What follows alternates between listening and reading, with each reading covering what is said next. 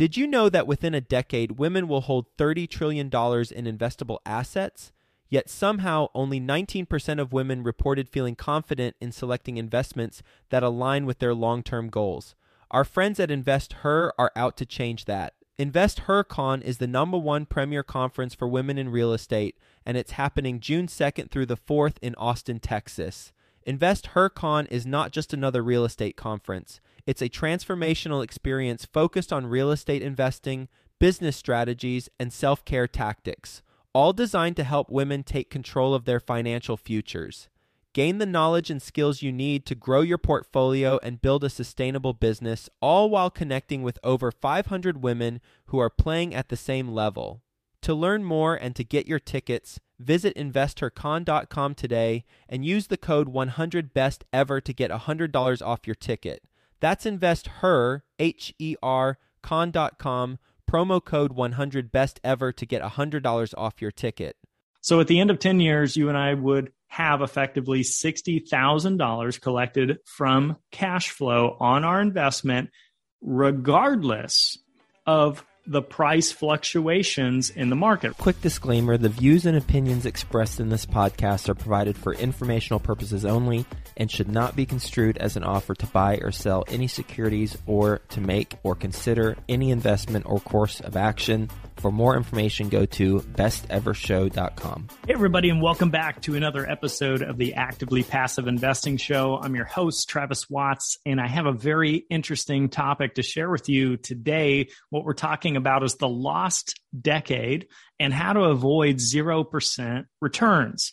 So allow me to elaborate. I was doing a webinar here recently to a group of physicians and medical professionals, and I added this as a subsection to my presentation because I just thought it was interesting as I was going through some data.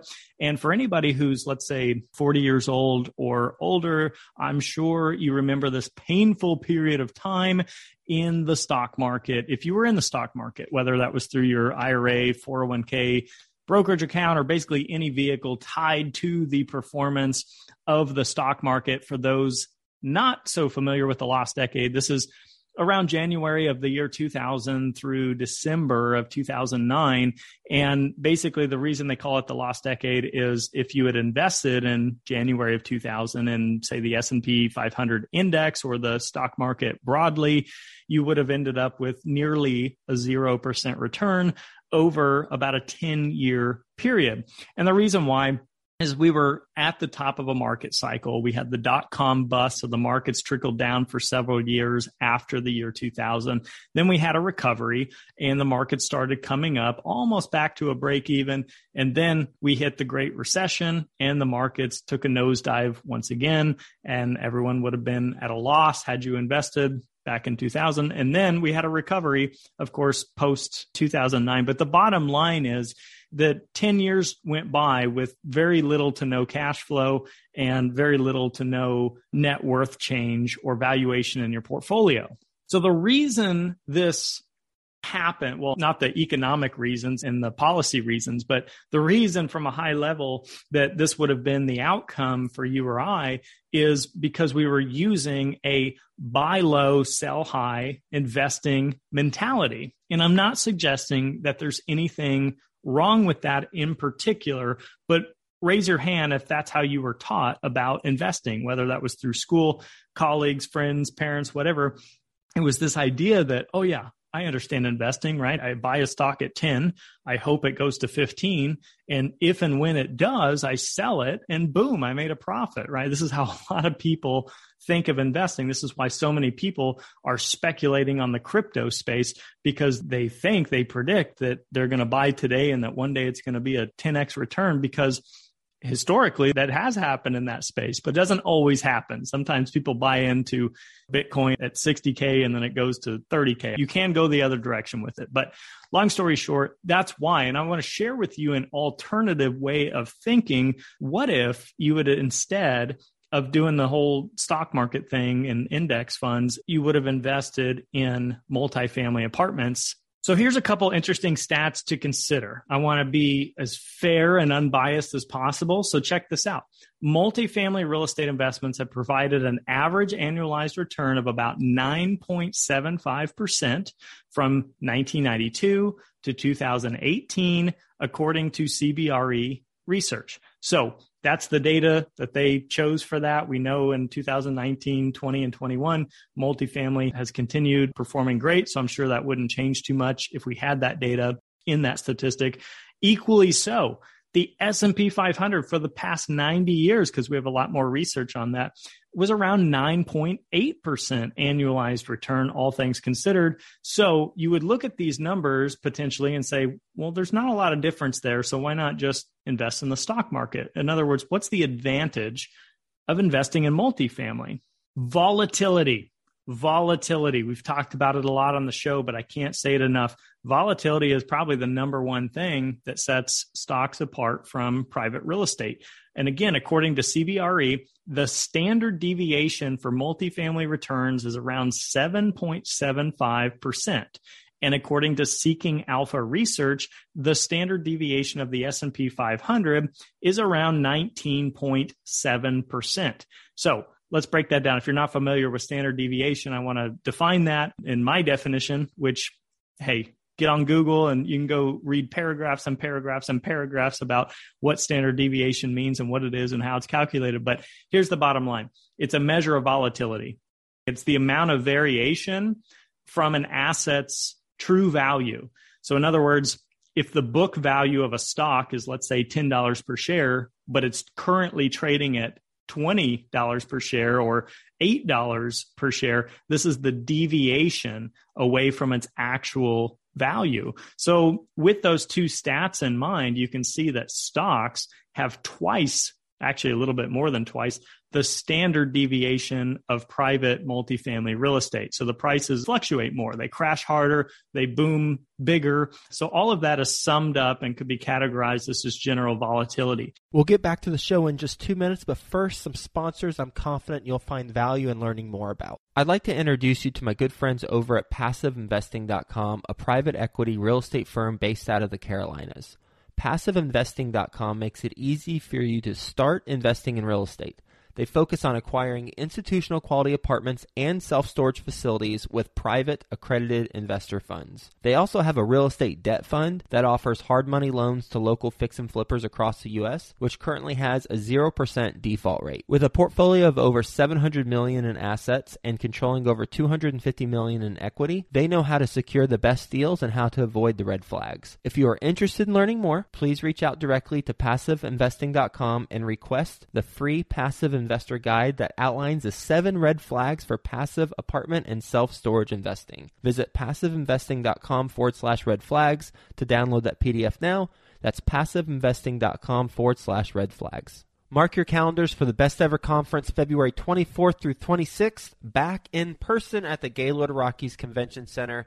Join the experienced community and phenomenal speakers for a weekend of learning the best commercial real estate strategies, building relationships, and quite frankly, having a lot of fun. As a bonus, once you purchase your ticket, you are put into a mini mastermind group to start making connections with other commercial real estate investors immediately. Get the lowest prices right now at besteverconference.com.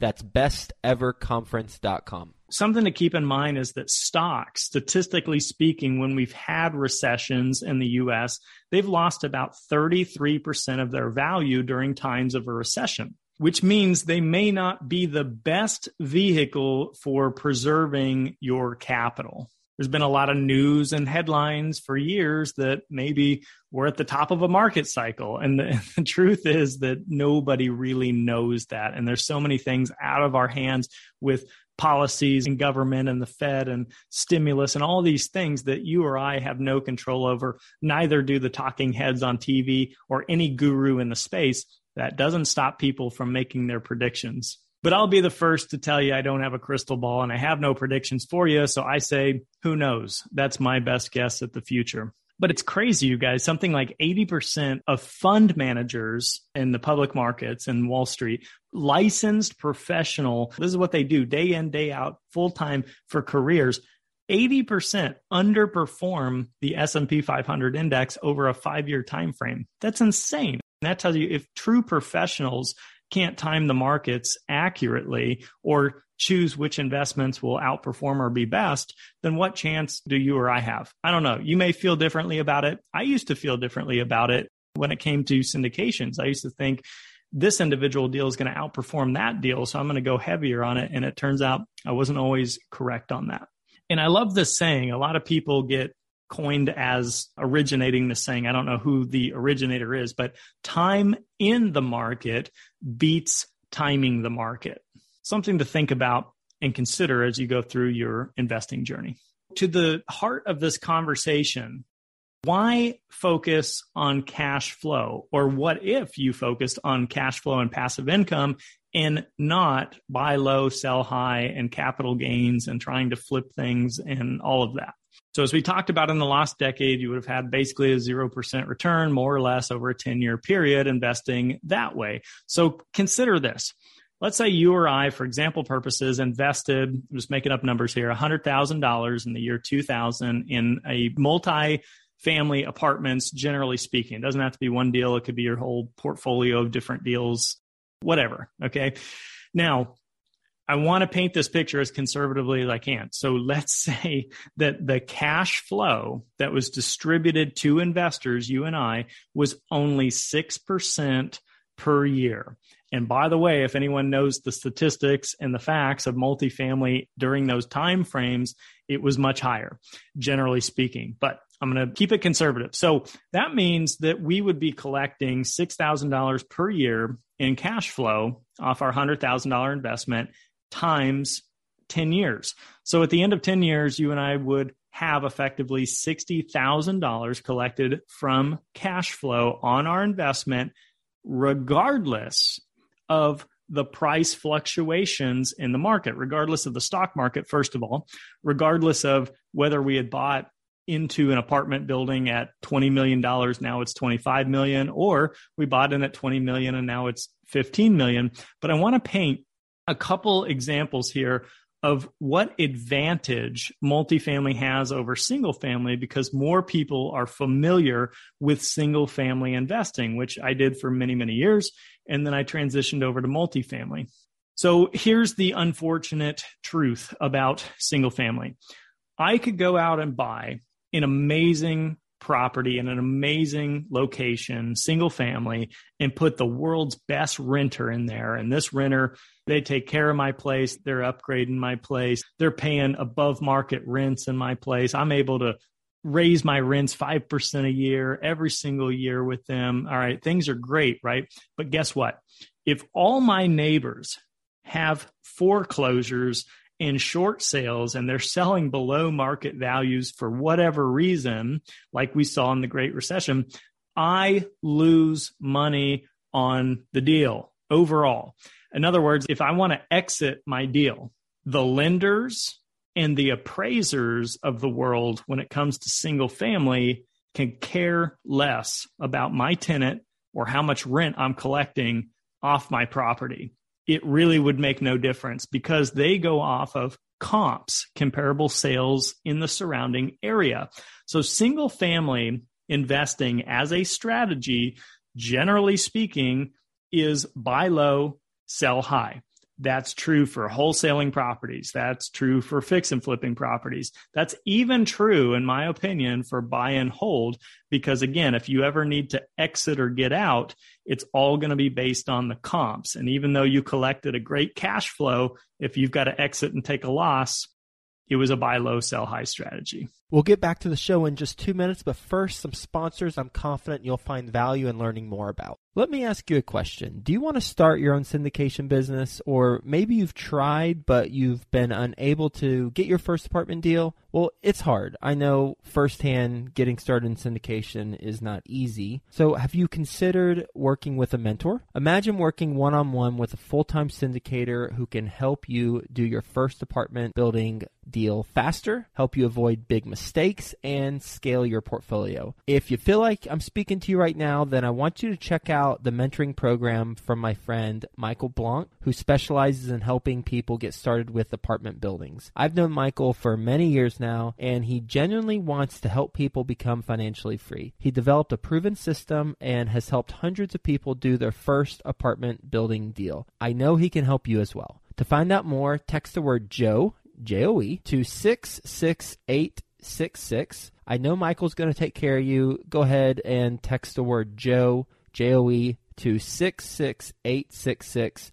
Do it right now while it's fresh on your mind, and let's get you started with your own apartment syndication business. Deals and money. We are constantly seeking deals and money as real estate investors, and I bet you're having a challenge right now, especially with deals, if you're like most real estate investors, because it's tough to find deals right now. But here's the thing. There's a competitive advantage out there that when implemented, it will help you accomplish your objective of getting more deals and or getting more investors. And that is having a great follow-up system. Having a great follow-up is one of the keys to success in real estate, and Follow Up Boss is the leading CRM for real estate. This is the system you need in place so you can reach out to owners and brokers directly for deals, or you can follow up with your investors, and you do it all in one spot. The CRM makes it 10 times faster to call and text owners, then integrates those into a software so nothing slips through the cracks. The Follow Up Boss conversion system and powerful management tools help align your methods and drive growth that otherwise it could have been missed and probably would have been missed. Go to followupboss.com/best ever to get a system in place. And if you need help, they got you covered. Follow Up Boss offers experts 7 days a week. You can pick up the phone and speak to an actual human being anytime during business hours. Visit followupboss.com/best ever to check out how much time you could save by streamlining your follow-up process. Best Ever listeners, they're treating you extra special. You get an extended 30-day free trial, twice the length of the normal trial for a limited time. Go to followupboss.com/best ever and perfect your follow-up. Multifamily, on the other hand, is treated much more like a professional business, like a commercial company. So they look at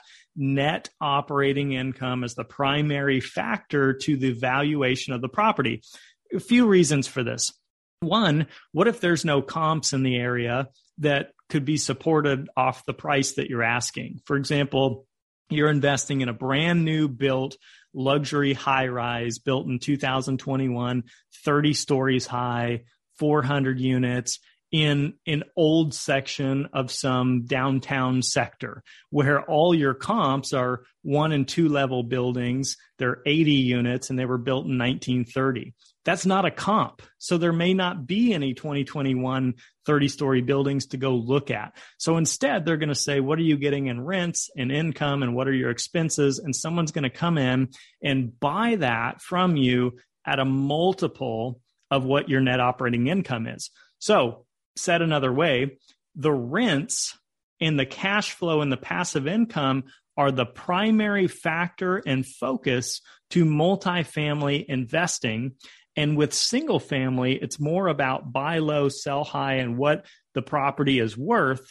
And the cash flow and passive income is a secondary consideration. That is probably the biggest difference between the two strategies. So the key to buying multifamily or investing in multifamily properties is to know that you can at least maintain your rents. Hey, by the way, on a side note, talking about maintaining rents, did you guys know that statistically multifamily rents during the Great Recession, during this huge real estate collapse and downturn, went from a national average of $1,350 a month leading up to the recession, that's per unit rent, to $1,250. That was the big collapse. $100 per month on a multifamily property. So just keep that in mind for perspective. So back to what I was saying, to successfully invest or buy multifamily real estate, you want to make sure that you can be cash flow positive, even if you're not able to push the rents. And hopefully there's even some margin if rents go down or soften up. But generally speaking, rents will go up. I think the national average is about 3.5% a year, but generally speaking, they go up as much, if not a little higher than inflation. Right now, we're seeing about 5% national inflation. That's running a bit hot. Historically speaking, the Fed's goal is to keep it around 2%. But regardless, if rents go up 2 to 5% a year, multifamily valuations go up as well, even if the single family home market softens and then we start seeing 20% discounts on single family homes. That is secondary to investing in multifamily apartments. Same thing is true with the stock market. The publicly traded REITs and the stock market in general fell 30%, give or take, in March of 2020 when COVID was just outrageous and crazy. Well, guess what, guys? Private multifamily deals were not transacting at 30% discounts during the same time frame. The volatility was not there. That was market volatility in the public markets, not in the private sector. So what I encourage you guys to think about is just this idea that if I invest for passive income or cash flow, I don't have to worry so much about what exactly the valuation or the comps or the comparables are at any given time if you're just sole focused on creating passive income streams. I've asked this question before on social media. I may have mentioned it here on the show as well. Would you rather have $5 million in cash in the bank and no investments, or would you rather have $30,000 per month coming in passive income, but a $0 net worth? So everyone's going to have a different take. And again, I'm not telling anyone what's right or wrong or what to do. I would choose the cash flow. And that means that I put a lot less emphasis on net worth in that situation. But we're all different. So what's right for you isn't necessarily right for me, and vice versa. Not a financial planner or strategist, so please always seek licensed professional advice. But with that, I really thought this extraction was worth sharing here on the show. I hope you guys found some value in it and learned a couple new things. And again, my goal is just to share what I see as a mindset, and several people reach out every episode, and I love hearing from you guys. So you can reach me at joefairless.com or travis@ashcroftcapital.com, or a lot of people reach out on LinkedIn. So I'd love to get your thoughts. Leave a comment below. Happy to share, happy to be a resource. I'm no guru in the space. I'm just, I don't know what you would call me. I'm a thought leader. I'm one opinion out there. And if any of this resonates with you, I'd love to hear about it. So thank you guys for tuning in, and we'll see you next time on the Actively Passive Investing Show. Take care. Have a best ever week.